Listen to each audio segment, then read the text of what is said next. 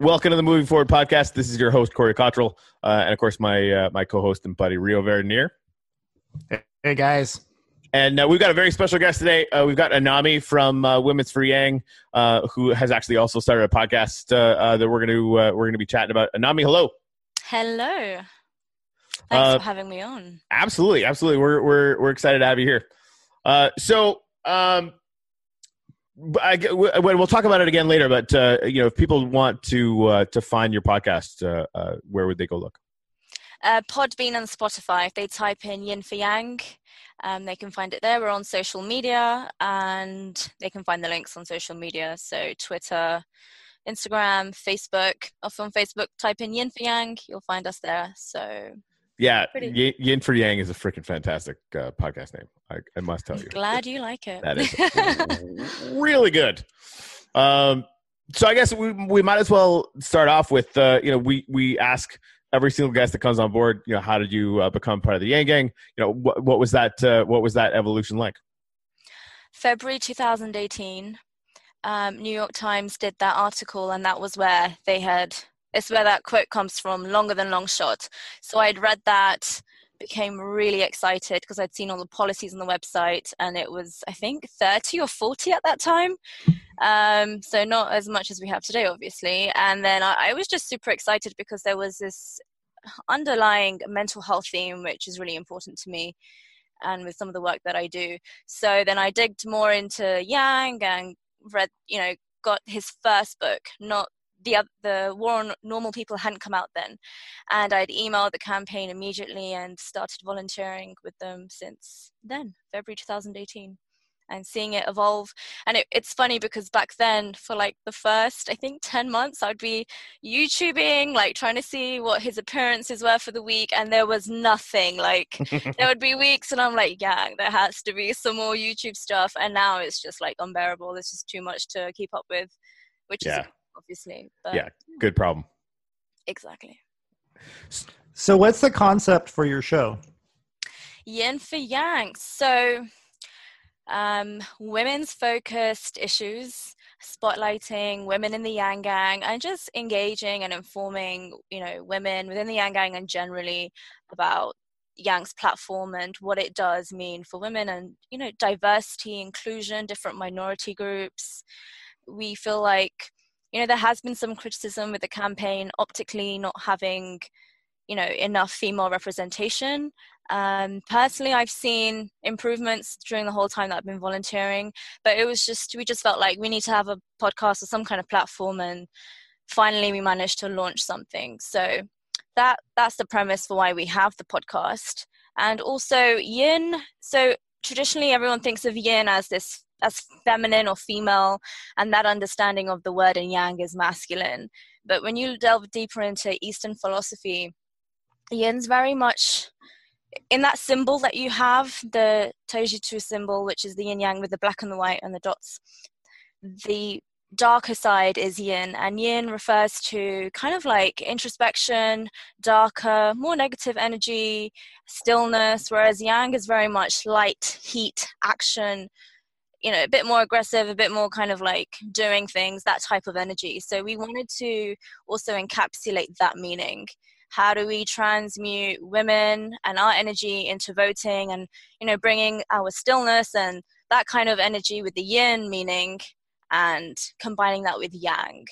And also there was another layer to the meaning, which was that, women are often seen as the underbelly of society, not just here, around the world. There's so many issues that women go through. And how can we transmute that understanding where women are like seen as something below or something less than into something which is in the spotlight, which is where it blends in with yang as well. So I guess the obvious follow-up question is, I don't know, however many you want to talk about, let's say we'll shoot for 3. What would you say are the biggest reasons that you see Yang's candidacy and Yang's platform as beneficial to women? I'll start with a broader perspective, then narrow it down. the United Nations a few years ago set out the Sustainable Development Goals. There is a huge emphasis on women. There's a couple that are specifically for women, but pretty much everything, every goal, whether it's climate change, health, poverty, economic situations, all kind of has this, this emphasis on including women in them. So then you narrow it down to the US, and then what is the US doing? And we are far behind in many things when it comes to women for a developed country. And then you bring it back further down to our local level and this presidential campaign, and Yang's policies across the board are very in line with the SDGs, the Sustainable Development Goals, and would uplift women, minority communities across the board. So that's kind of how I see it. Sorry if that doesn't answer your question. No, it did. It answered it broadly. I was wondering maybe like specifics. Can you think of 2 or 3 specific policies of Yang's that and how you think that they benefit women specifically? Well, let's go to the flagship one, UBI, and then the automation issue. So we know it would help everyone from stay-at-home moms to people who want to, female entrepreneurs and women who are going through all sorts of different things, domestic issues, whatnot. But then when you kind of break it down and look into the different marginalized communities or minority communities in the country, you have Hispanics, and they are going to be affected by automation hugely, much more than Caucasian counterparts, same with African Americans, and then on a lower statistic also Asians, due to just the type of industries that they work in. So retail, even agriculture, and like some other, there's a whole list of data that you can find online. So when you look at that, and then you look at the way women are in those industries too, which are going to be automated away, that policy really trickles down and would benefit women in so many ways. So that's the first thing. And then just Yang's whole family cohesion, social cohesion section on his website. There's a lot of emphasis on counseling, on building up families, strengthening families. And then you also have mental health. His mental health policies, I feel like, would really help women in many ways. Obviously, it would help everyone. But when you see kind of statistics with women and mental health and suicide, young guys also do have similar statistics when you look at men and with women and social media, and that whole RAM, that would be really empowering. There's so many different policies. And one which people don't really make the connection with is his foreign policy. So with foreign policy and his emphasis on diplomacy, so not only is diplomacy the first line of security, but imagine how much money is being spent on wars abroad, and how much of that budget is taking away from helping women in this country on, welfare programs, assistance with, that specifically aim to help women. So that's something which I think many of us overlook and don't realize the implications of. So having this kind of like more diplomacy approach, not getting into wars unnecessarily, it would also mean that there would be more finances available to allocate to improving the situation of women in this country domestically. And globally too. I think that if you took even half, and it probably wouldn't even need to be half, of the money that we spend bombing people that probably don't even know who we are and have no geopolitical relevance to us whatsoever, and just threw that into aid explicitly for educating young girls. They've tracked this globally. Every single metric in a country, engagement in the world, healthcare outcomes, every kind of policy outcomes, adoption of democracy. The absolute prime mover of that is whether or not you're educating young girls. So that's something that it crops up, every time that we start talking about, national security or whatever, like really like that kind of diplomacy, that kind of intelligently applied aid, not only makes the world a better place, but also makes it that much more peaceful and makes us safer at the same time. Yeah, exactly. Diplomacy is in the last debate, they touched upon diplomacy, and I loved Yang's answer where he included diplomacy as part of his strategy, but it's severely underappreciated, especially in this day and age, I think. And under this administration, there's been plenty of, articles online on how State Department and this administration are really butting heads and how funding has been cut there. And it's just, I know people who are diplomats and work with State Department, and the work that they do, even just having a handful of people representing the US in another country and having a program which only involves 30 people, does so much to keep alliances alive and thriving. And it's good to know that, diplomacy is it's still alive. There is a lot of American diplomacy happening around the world, but it needs to be beefed up and strengthened. And it comes in many forms. It comes in trade diplomacy. You have economic, with Yang's policies, he could even go forth with environmental diplomacy, tech diplomacy. Digital diplomats are, a thing. There are, some countries in Europe that have appointed digital diplomats for the sole reason of, doing business online, so to speak. Imagine Trump, but in a really, flipping his intentions and his way of working online. So having all these tweets and communicating with other institutions or countries on Twitter, but in a very positive way. Yeah, intelligently, as opposed to say how intelligently as an ambassador. Yeah, yeah, exactly. And then you have global health diplomacy again, which goes back to the Sustainable Development Goals. It would tie in so many of Yang's policies, especially mental health and different medical approaches. So there is so much in the world of diplomacy that can really improve not just lives here through the budgeting issues, but also if you think about the wars that happen, for example, in the Middle East, how is that affecting women, children? Of course, it affects men too, but specifically when you look at women, children, and then those who identify in the LGBTQ community. They suffer a lot during these really difficult times during the war, and their mental health is exponentially affected. And then when you have people in these regions who then want to migrate, and then they end up coming to Western countries because of the war, because of climate change, and those issues overlap with mental health too, we're then having to deal with refugees' mental health or immigrants' mental health domestically here. So it all comes full circle, really. And it's just something I think I'm just so thrilled that Yang is alluding to these things. Absolutely. Yeah, when it comes to foreign policy and interventionism and so forth, I completely agree with you that it's better to focus on diplomacy first, and use of strength should be last resort, not a first resort. And by the way, anybody who supports Trump because they think he's anti-war should ask themselves why an anti-war person would be gutting the State Department when diplomacy is the best way to avoid conflicts in the first place, right? That doesn't make any sense. And when we do intervene, whether through diplomacy or through strength with the military, our goal, it needs to be to try to spread democracy and freedom and to make countries so that women and LGBT people have more rights and so that people can vote in elections and so forth. Not, if that isn't our goal, then we shouldn't be going in there. Yeah.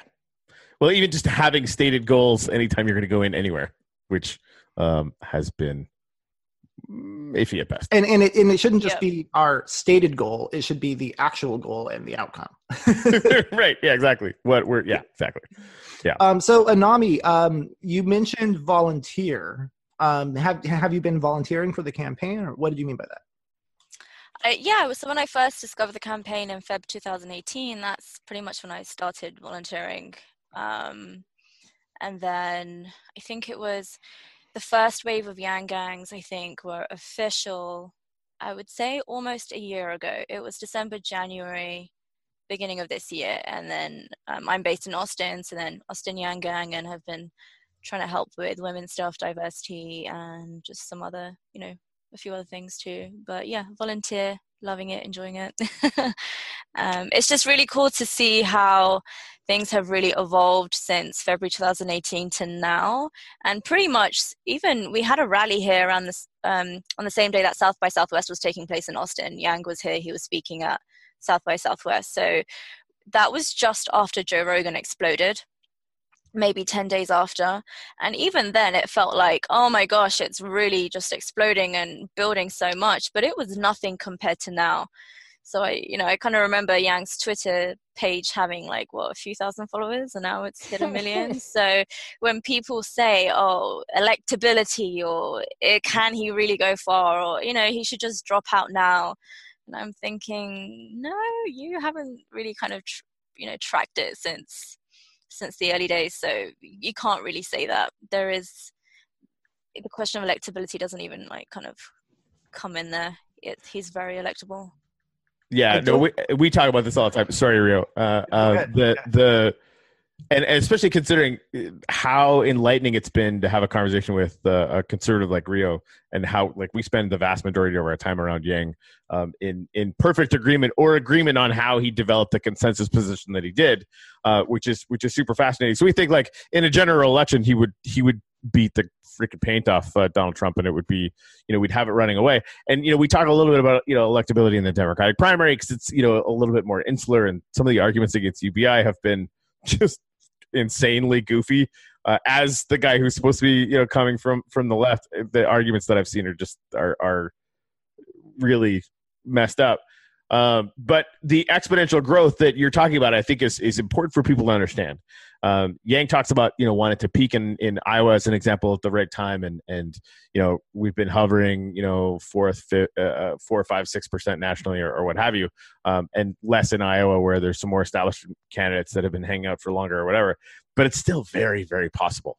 And we were talking about it a little in between us, so that we recorded before this, that with Bloomberg getting into the race, and the fact that there's already a lot of other front runners that are taking, between 10 and 20% of the vote, the opportunity that Yang is going to have in the first 3 states, with things being so spread out, probably has never been repeated in American politics, right? So we really are in an amazing position where we could just slide right through the middle and get to the point where the media could no longer ignore them. You mean it could become a...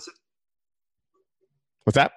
Corey, do you mean it could become a situation? Yeah, do you mean it could become a situation where like somebody who only gets 10% of the vote still gets first place because it's just so divided? Or 15, right? Like between 15 and 20 could very well be what wins Iowa, which is... And Buttigieg got like a 12-point vote bump like overnight. Yep. And if Yang could pull that off closer to the time of the caucus, then that would be remarkable. It would be. And when you're talking about 20%, you're talking about what, maybe 600 people that he needs to convince to vote for him because of the way in Iowa. Yeah. No, it's more than that. But are you sure? Because isn't it a caucus state? Yeah, but anybody can sign up to go and caucus, and I think. Oh, so you think there's going to be a high turnout? I think it's going to be like 3, I think there will people. Oh no, there's going to be a massive turnout. Because this is the thing. This is what happened with Bernie Sanders in Iowa in 2015, is that Bernie Sanders supporters weren't leaving for nothing, and they were very compelling and very convincing. And the way that they do it, people are just like standing around a room in groups or whatever. They're trying to literally attract people over to their side in this big goofy freaking gym thing, right? And so it's purpose built for a bunch of psychos like the Yang Gang. Quite frankly, right? Because we feel this pretty strong. Like this is a real thing, and we do have the luxury of the fact that his policy proposals are head and shoulders massively ahead of anybody else running in the race. And so a 5% in Iowa can turn into a 10% showing. A 10% could turn into a 20% showing, and then the whole race is flipped on its ear, which is exactly where it belongs. Hey, Corey, and I think you hit on it when you said that the conservative and progressive coming together is kind of key. I have to say, anybody who's talking about electability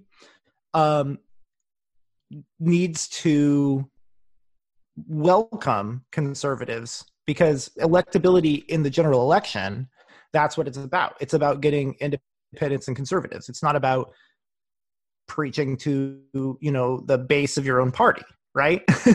Trump has the base of his party locked up. And the base of the Democratic Party doesn't like Trump, right? At all. So how do you convince the people in the middle who are on the fence? And clear. It seems it's so obvious to me that Yang is by far the best opportunity for doing that. It's definitely not, Elizabeth Warren or Bernie Sanders or anybody who is to the left of Yang, in my opinion. And Biden might be able to get conservative votes, but he's a terrible candidate. He's not articulate like Yang is.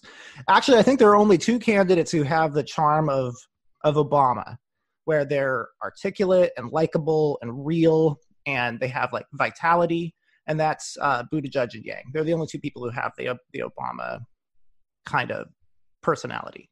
The it factor. Forward. And then Yang also has the best policies as well. Yeah, I think what do more we think and more about people what do we think actually- about him being Asian, though? Do you think that would be a problem for him in swing states, or do you think it wouldn't be an issue? Him being Asian? Mhm. So the Asian community, so my ethnic origins are South Asian, and I think there's so much diversity within the Asian community, and within the Asian community you have groups who swing actually very conservative as well as very Democrat. So I do find that sometimes people think, oh, minority, they must be left-leaning due to certain conversations and narratives that are happening around. But really, there is actually a whole spectrum within that.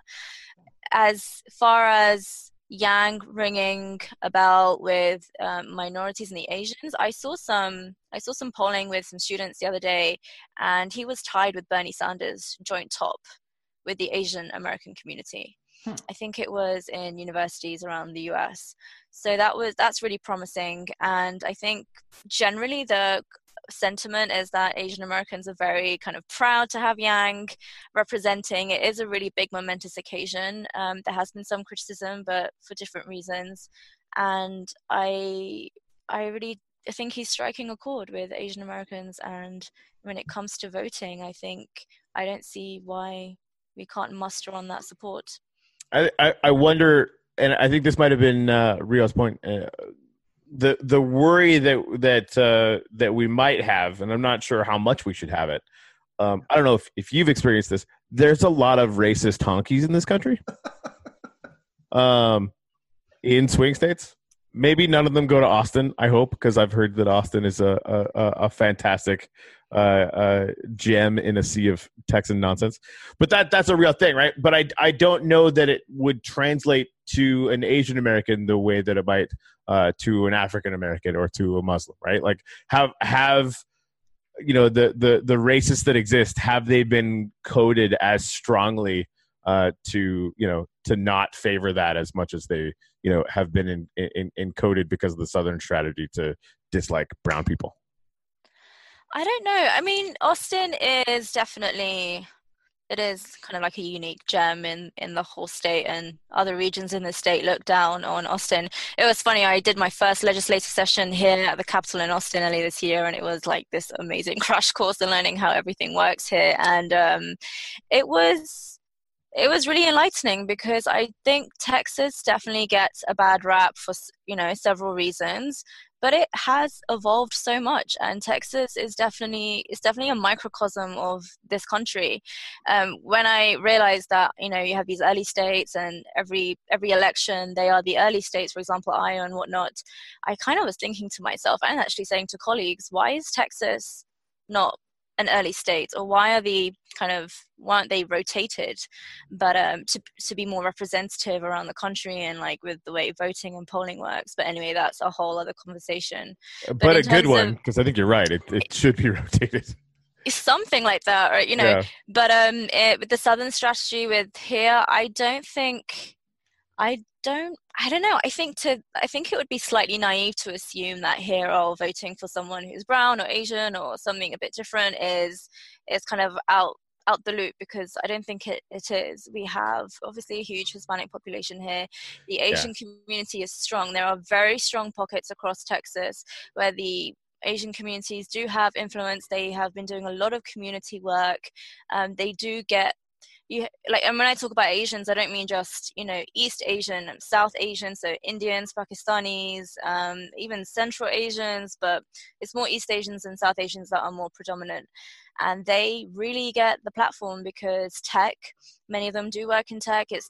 I'm drawing on a stereotype here, Indians, math, all that stuff. It's the same with East Asians too, but they do really get it. And the kind of having, in the same way that the policies appeal to conservatives as well as lefties, within the Asian community, a lot of Yang's policies do ring a bell with, I suppose Indians or East Asians who are conservative too.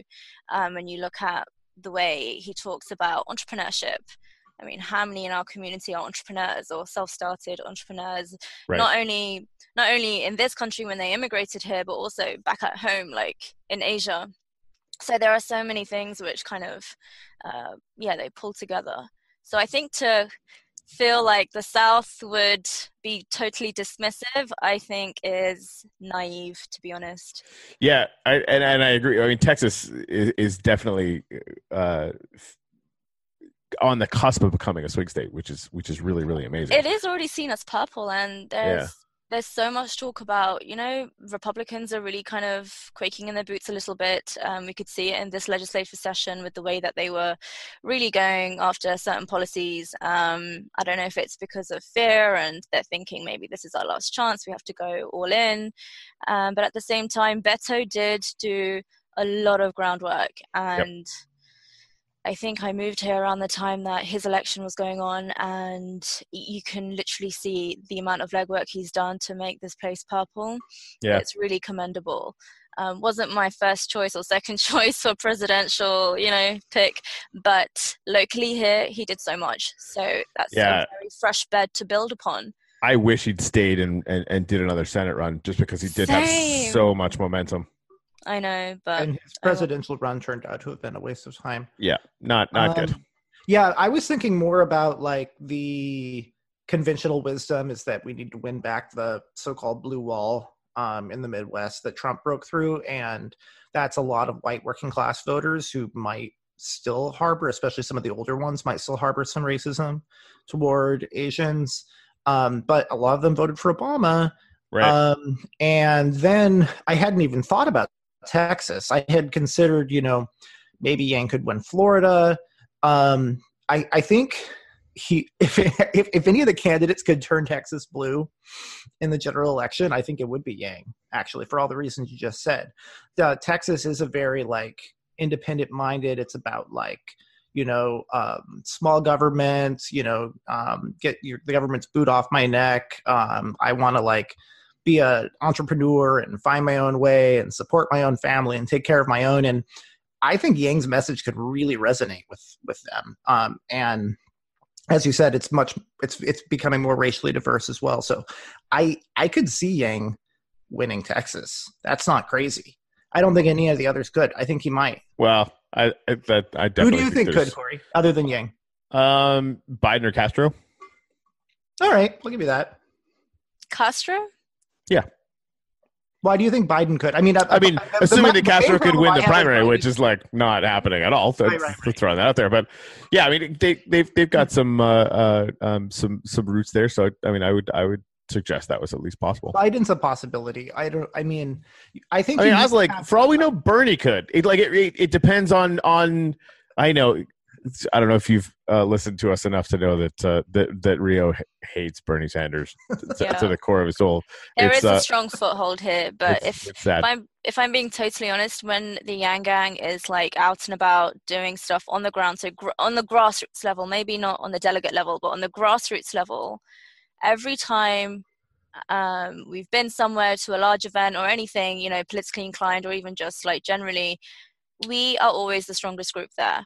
Wow. There might be a couple of burners, and then there's no one else. That's huge. Because it's going to come down to ground game. Beto kind of proved that, right? The people that are willing to be on the ground and start creating the infrastructure, around actually doing outreach. Because there's been enough voters for Democrats to win in Texas for a long time. They're just not freaking registered to vote. Right, so I'm so excited that you just said that. I did not know that. That is amazing. That's not just Austin. That's Dallas, Houston. Wow. Yeah, that's exciting. It. Okay. It is really exciting. So I don't know if it's just we're super keen and, excited on the ground, but that does translate over. So if that's a sign for anything, it has definitely been, a talking point for us. But Rio, just to go back to your point about the racism, I think with Yang, I think with his policies and even through his book and through a lot of what he says, he's able to validate people's issues and concerns, whether you are a white Trump supporter or you're a stay-at-home mom, or whether you are, from a different community. Like, he has this ability. So I'm wondering if that would, that would be something which people consider more than their racist beliefs and opinions, and if that would resonate more on a deeper level with them and kind of encourage them to vote or come out, or at least research and go on the website.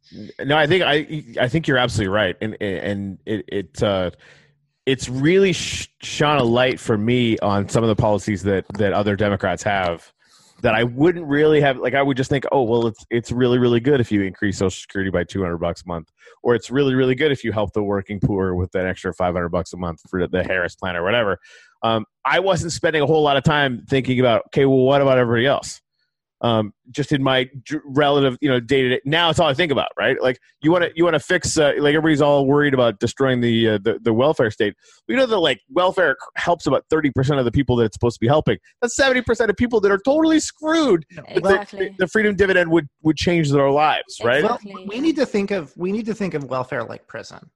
Like if we have a successful country, the prison should be empty, right? Like, our goal should be to have as few people in prison as possible, right? But not to put as many people in there as possible. If we have a healthy society where people aren't going around committing crimes, that's a good thing. Similarly, we should want the number of people on welfare to be zero. That should be our goal. Well, and the means tested and I want to get really, really specific on this, right? And we've talked about this before, but I think it bears repeating. Welfare is an idea to lift people out of poverty, worked, right? But when it comes down to means testing it, and this is the point that Rio's getting at, not that he gets a tad hyperbolic, just kidding, it's totally hyperbolic, right? But, the idea that you are disincentivized to work, ipso facto, you're not necessarily going to be incentivized to or it's going to be harder for you to get out of that. They call it the welfare trap. And it's a thing, right? But even never minding all of that, the number of people that are completely and totally ignored by welfare, or like the Social Security thing, or Harris's act that would only help the working poor, never mind the homeless and anybody else, right? Like that to go directly beyond all of those things that are this particular community. If you're making such and such an amount for welfare, or if you're working poor, or if you're African American, or if you're this little tiny silo, or if you're just old people or whatever, Yang's like, nah, let's give everybody $1,000 a month. And that really does have a transcendent capacity to say, we're actually just going to support literally everybody. Everybody gets the same floor. And it does more than anyone has ever even suggested to change the equality situation in America. I would just push back slightly when you said that welfare has succeeded at helping people out of poverty. I don't agree with that. I think what it has succeeded at is it has made poverty livable. I think that the people who are dying of starvation. Okay. People who are on welfare are still in poverty.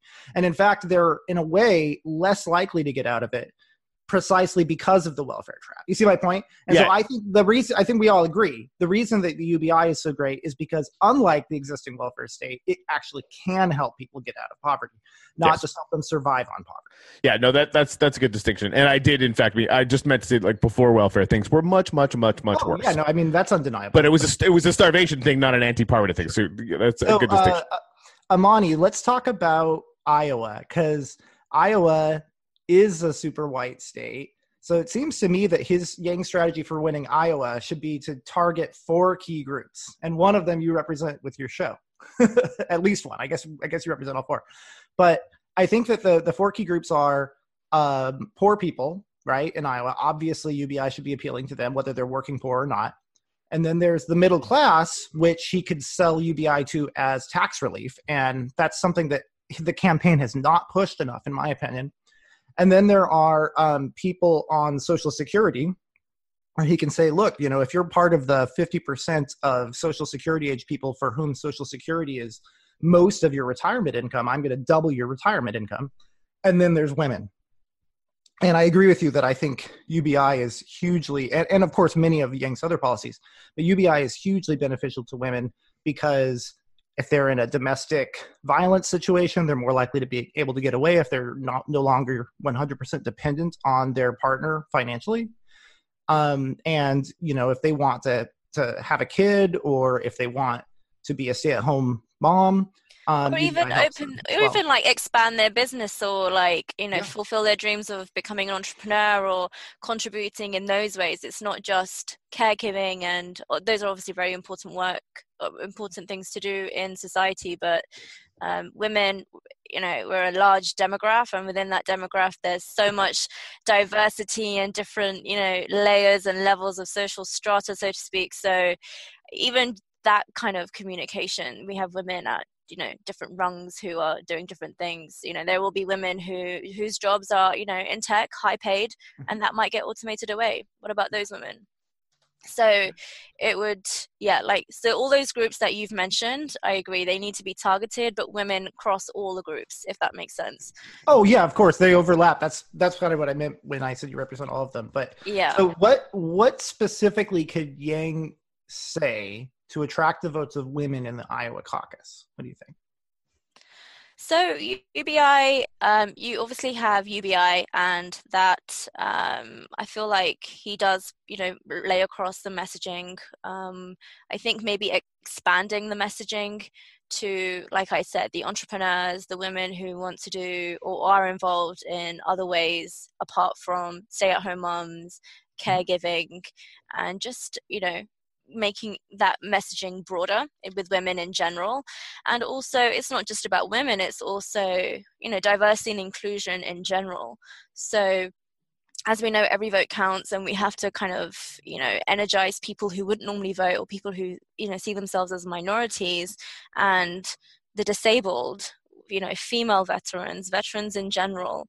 You have different communities such as interfaith communities. Humanity First is a message which would really target, or not even target, would really resonate with them.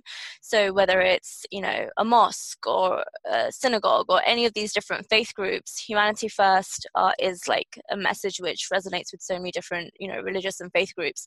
And if they are in places like Iowa, where it's, you know, predominantly white, do they feel threatened? Do they feel like, okay, I need to take more action, you know, civically, to make sure I'm protected? So I think it's in, you know, the campaign's interest, and for, you know, people in those minority groups to take interest in the platform and understand, why should I vote for him, and vice versa. How can we send messaging towards these people too?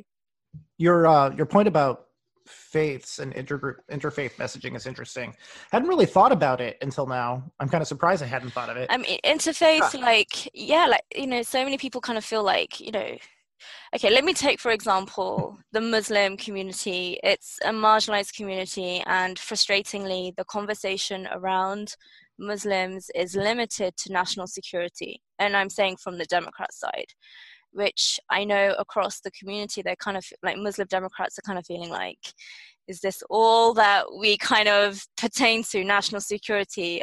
So that vote will be very important, not just, you know, in many cities where there are more Muslims living, or certain, you know, backgrounds living, maybe not so much in Iowa, but it's a minority that needs to be considered. And then you even go, so like you said, interfaith, something which we don't normally think about, the Muslims, but even those who are disabled. Do we actually consider what disabled people go through? When we go to a shop to do shopping, you want to buy your groceries, you can pick whatever you need to, your spices from the top shelf. A disabled person can't do that. Right. And they are limited in their resources, and they're limited in different ways which we don't even anticipate. So what would these policies, what would Yang's platform mean for them too? So I think it would be strategic to expand on that messaging and that outreach to these types of people. And it's, again, mutually beneficial for the campaign and for voters to realize, actually, we need to take more interest, we need to engage, we need to vote, and understand how these policies affect our day-to-day lives. And disability it's very much the same argument as welfare, right? Because you have a situation now where if somebody's disabled, they are prevented from earning money. But like, lots of disabled people are capable of earning money, you know? and so a UBI would say, like, You know, you're going to get this money, and you can, if you want to start an Etsy on the internet or whatever you're going to do to earn some extra money, more power to you. We're not going to penalize you for success. So that's really good. I wanted to touch on the interfaith point that you made. Okay. And it sounds like you're saying you're a Muslim. Is that right? I'm not, no. My family, I was raised Hindu, but I have many friends from different religions, different backgrounds, Muslim included. Okay. So that's why I speak out on them as well. So the reason I asked is because I was wondering, I mean, Yang doesn't really talk about religion. And now it occurs to me, we don't know what his religion is, do we? Does anybody know what his religion is? Is that going to be a liability for him in the general election? Because a lot of Americans would have a hard time electing somebody who isn't Christian, never mind the fact that they elected Trump, who was obviously a deeply unchristian person. But he pretended to be Christian. So maybe to your point, Yang's humanity first message could be his way of avoiding that problem in the general election. What's your take on that? I think, so, okay, on his religion, I'm not sure. I remember a long time ago there was a tweet about church, or was there something he meant, or maybe it was in his book. I can't remember. There was something to do with the church. So I don't know if that, denotes what his faith is. But in terms of, would it be a deterrent? So Pete Buttigieg, he's getting so much flack for speaking about faith, and people, like even conservatives and Christians, are saying we don't need him to tell us what our faith is. I've definitely heard and seen that criticism. So I think for Yang to not even bring that up and make it a spotlight, I think it's wise, because we have, firstly, it can be divisive, and we want to avoid any kind of excess outrage. But secondly, he's just focusing on the real issues. And the real issues affect everyone, regardless of your skin color or your background or your language or your religion. Right. Yeah. It's like the humanity first thing really can, it provides the pathway to just transcend that completely. It's just like, no. Hey, we looked at all the data and the entire plan is to just do really good stuff for all humanity. Cool. I'm in. Sign me. That sounds great. Right. I was actually just looking at some data on Iowa. There's 2.1 million registered voters in Iowa, which is a 60% increase over the last 9 years. But it's actually 67 or 68% of the population is actually registered to vote, of the adult population, which is bonkers. Because the coolest thing to do in Iowa, that's not meaning they're going to participate in the Democratic primary caucus process. No, about half of those, about a little over half of those are Democrats, and that's the thing. Like, sure. Iowa takes its ridiculous position as first. Pretty. The whole thing is like, I think the lowest hanging fruit for Yang is everybody who's not registered. Do you know like how many people actually caucused last time around? I could find out. Yeah, let's find out. in the meantime, I'll ask Nami. Yeah. So I completely agree with you. I mean, Corey and I are both atheists, for not that it matters, and I think that Yang's Yang very well could pivot any question asked, because in the general election he will be asked whether he's a Christian or what denomination he is and all of that stuff, and it does, unfortunately, it matters to a lot of people. So what your point, I think, what it says to me is that he has this humanity first thing he can pivot to, where he can say, like, we live in a diverse country where there are lots of people with different belief systems. And I think it's important to speak to everybody. And the humanity first message gets to the heart of like what all of the faiths of the world have in common. Is that what you would want him to say? I would say, okay, so the reason why I mentioned the interfaith stuff is that, again, interfaith meaning more than one faith in alliance, and building bridges, humanity first. So they tend to be well-connected advocacy groups. So kind of reaching out to them and doing something with them would, I think, be really unifying generally for people, optically, in terms of kind of like community work, and as well as engaging voters to vote and just care about how they could be affected. Right. So like in terms of like in Iowa, you go to these interfaith groups and use that as a reach out point. Rather than going around to every individual church, you go to these interfaith groups and you say, you really kind of make a case for positioning yourself as the interfaith candidate. I like that. I think that suits him. That's an interesting idea. And we kind of forget, so within certain minority communities and within the LGBT community, and we have different marginalized subsects of the population, how do we also acknowledge them and also have a similar type of messaging, which is humanity first, towards them? And then bringing it back to women, you have, women who are in the LGBT community, or for example, in certain religious minorities. And we know that, sometimes there are issues or concerns within those minority groups as well. And how would these policies uplift those women who already are like a minority in a minority? They may feel stifled in speaking up and already feeling isolated and, having stigmas around their identity. And, do they get discriminated against at work, let alone, in other places or in their own personal situations? So even just emphasizing that and targeting, speaking, engaging with women, which is what our podcast is aiming to do with women in these marginalized communities too, because again, the people who get affected on the day-to-day kind of atrocities of life, I suppose, or just the difficult things, they are energized to vote because they realize we need to change something, or we're done with this, or there's so many emotional factors that come into it. So whilst minorities are seen as minorities, they cannot be overlooked. I like the point that you made about feeling marginalized at work too, because that's another good angle for Yang to use for the UBI with everybody, but also particularly with women and other minorities, and in the case of Iowa, women being being the one to go for. But yeah, I think that if a woman feels marginalized at work and she knows that she has this passive income she can rely on, it gives her more ability to negotiate with her job and say, like, look, you need to start treating me better or I'm going to leave. And it won't be a bluff because she has that cushion to fall back on.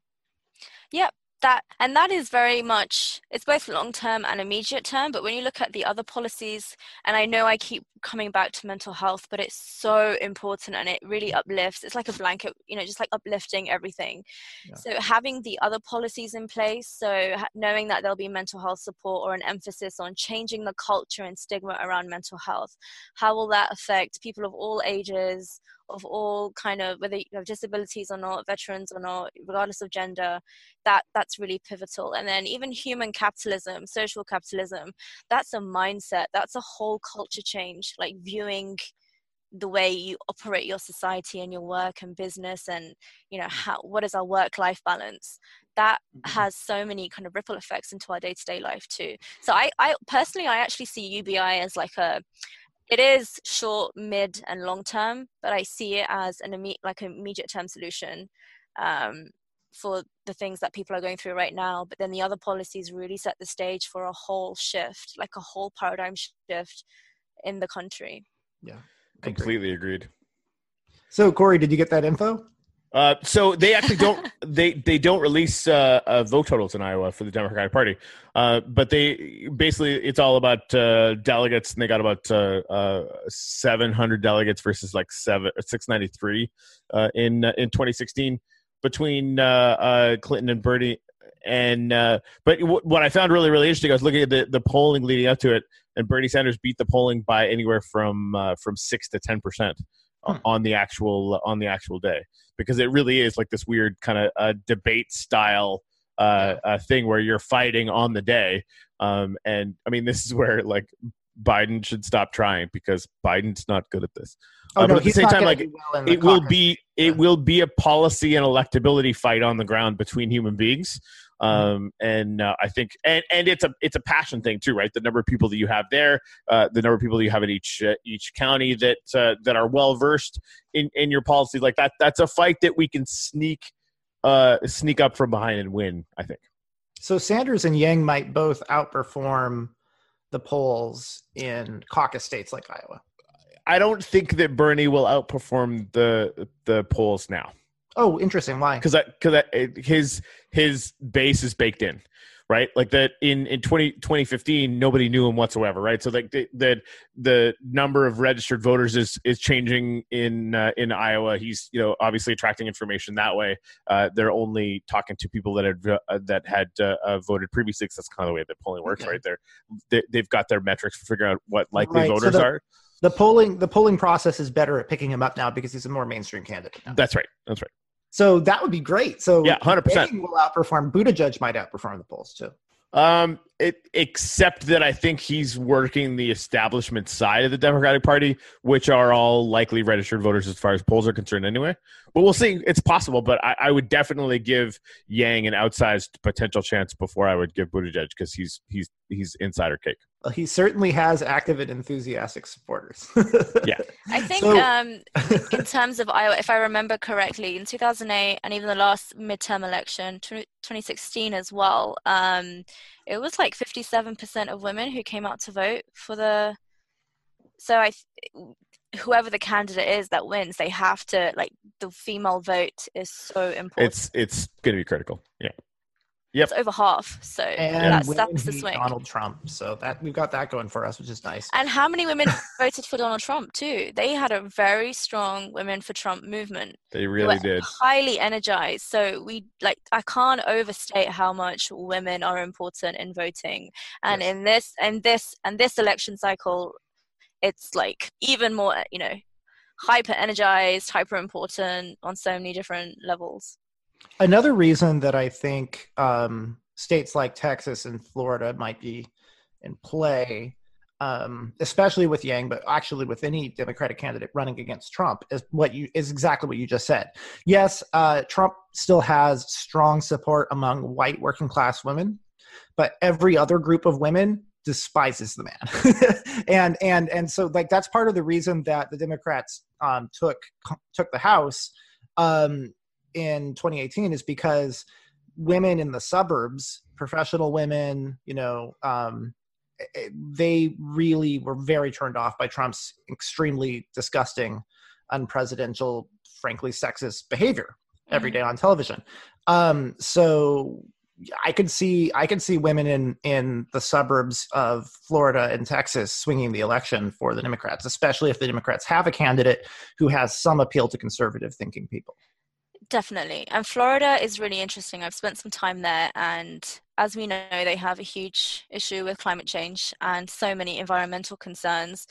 And what I really enjoy about Yang's climate plan and many of his sustainable policies is that it alludes to what we call a circular economy, whereby what we have right now is a linear economy, from extraction of the raw material right until selling the item, and then the consumer ends up disposing it. And apparently, according to some stats, the average American disposes of what they buy after 6 months. So if the average global citizen was to consume in the way the average American does, we would need around 4 to 5 planet Earths. So in Florida, before I go to Florida, that just kind of sets the stage for where we are in terms of our plastic consumption and consumption in general, and consumerism in this country, and Yang's sustainable policies. But when you go to Florida and you have this kind of like all these different issues going on, I was in Miami for a while, and there were some amazing female-led advocacy groups who are doing a lot of work to impact legislation, policy, and local communities. And what I saw firsthand there is how climate change disproportionately affects women, people of color. And there are amazing women there who are trying to shift that. There's an institute called the Clio Institute. I would highly recommend following them on social media. They give a lot of amazing information. And if anyone's in Florida right now, check them out and collab with them somehow too. But you said Clear? Pardon? Clio Institute. So CLEO. CLEO, because I'm actually moving to Miami, so that is really, really good to know. They are amazing, an amazing group of women, and there's a whole network of different organizations who are doing a lot of work. But when I was there, and I was thinking, oh my gosh, UBI would uplift so many people here, not only because there's this huge gap between the rich, the elite, and the working class, and the poor people too. There's not really a strong working class or middle class, so to speak, as in other cities there. It's kind of really kind of hyper polarized there for different reasons, with tourism and just how it's like a haven for loads of wealthy people too. But Florida is a very good example of having really pioneering policies for climate change and understanding how it will disproportionately affect so many different people. And also it will cost the cost, it's 100 billion in dollars that it will cost. There's actually stats for this. And so first you have Florida, then you have Texas, and then California. Those 3 states are really at risk and are going to lose so much economically to Yeah, between 10 and 50 times more than it would cost if we just dealt with it completely now. Maybe that's part of the reason the flyover states don't care about climate change. Yeah, I mean, I'll give you an example of how it like disproportionately affects marginalized groups too. For example, in Miami, you have an area called Little Haiti, where the Haitian community have been living and thriving there for a while. And now what's happening is that whole region is being gentrified. So developers and companies are coming in, gentrifying the place, and specifically pushing out this community because that specific area of land is slightly higher than Miami Beach. Right. So now many of these people, they can't afford lawyers. And these developers and these other kind of people who are coming into that area to push them out know that. So then they threaten them, saying, we're going to threaten you with legal action, or you just move out. So now these people are moving out. And when hurricanes happen, so many of the wealthy can just fly out to another home, to another city, and just, ride it out. Whereas the people and the families who are in Miami who do not have that luxury to move anywhere else, they just have to sit through. And Yang has the best climate policy by far as well. We actually had a 4.5 hour long 2-part epic where we went over Yang's entire climate platform in detail. Amani, thank you so much for coming on. I wish we could keep you on for longer, but we have another interview we need to get to. Is there anything you want to say to our listeners before we sign out? Please check out our Yin for Yang podcast. That's our plug. But when we talk about diversity and inclusion and women, it's not to alienate anyone or to say this subgroup is more important than the other. It isn't. It's just to give a voice to so many people. And the diversity and inclusion conversation goes so much more beyond skin color, race, religion, language. It really is about diversifying the way we think, our perspectives. How do we include everyone? Diversity and inclusion are 2 different words and they mean different things. And inclusivity, I've noticed that many campaigns have diversity, but do they have inclusivity? And they don't always have that. So I think our campaign really has an incredible foundation and platform to basically capitalize on both and bring that home. So that's what I would say. Yeah, thank you for what you're doing, because as Corey pointed out, there is a problem where Yang is perceived as basically just being the candidate of young white men, right? And that you can't win a Democratic primary only getting the votes of young white men. So thank you for what you're doing. Thank you for reaching out to people who haven't heard about Yang yet, and for just making it clear to the people who have that misperception of Yang's campaign that no, actually there are lots of ladies who like Andrew Yang. Thank you very much. And the media will continue to kind of play on these optics, and that's fine. But as long as we're doing the work on the ground, we know that we're engaging, and those people are the ones who are going to turn out and vote. Yeah. So even if people feel disheartened by the optics within the media, just put it to the side and just get on the ground and do the work. Different PR agencies, media groups, interfaith groups, anything, disabled organizations, just reach out to them, engage them, and that will make a difference instead of getting hung up about what's happening in the media. Yeah, one of my biggest takeaways in Nami is your description of what's going on the ground in Texas, because that's monumentally huge. If we can get that same feel in the highly contested on the ground race in Iowa, New Hampshire, or South Carolina, it will be a massive deal. So a lot of work to do, but huge amount of work. Starting it, yeah. Absolutely, yeah. I mean, it's the thing. Even if he's in the top 3 or top 4, and then suddenly like freakishly wins Texas, it's like, what is even happening now? It could be a huge difference. So thank you very, very much for everything that you guys and your team are doing. It's awesome. And Yin for Yang podcast, I'm going to be checking that out pretty soon. And I look forward to the next time we have you on. Thank you. You too. All right. And Andrew Yang is our taco. Nailed it.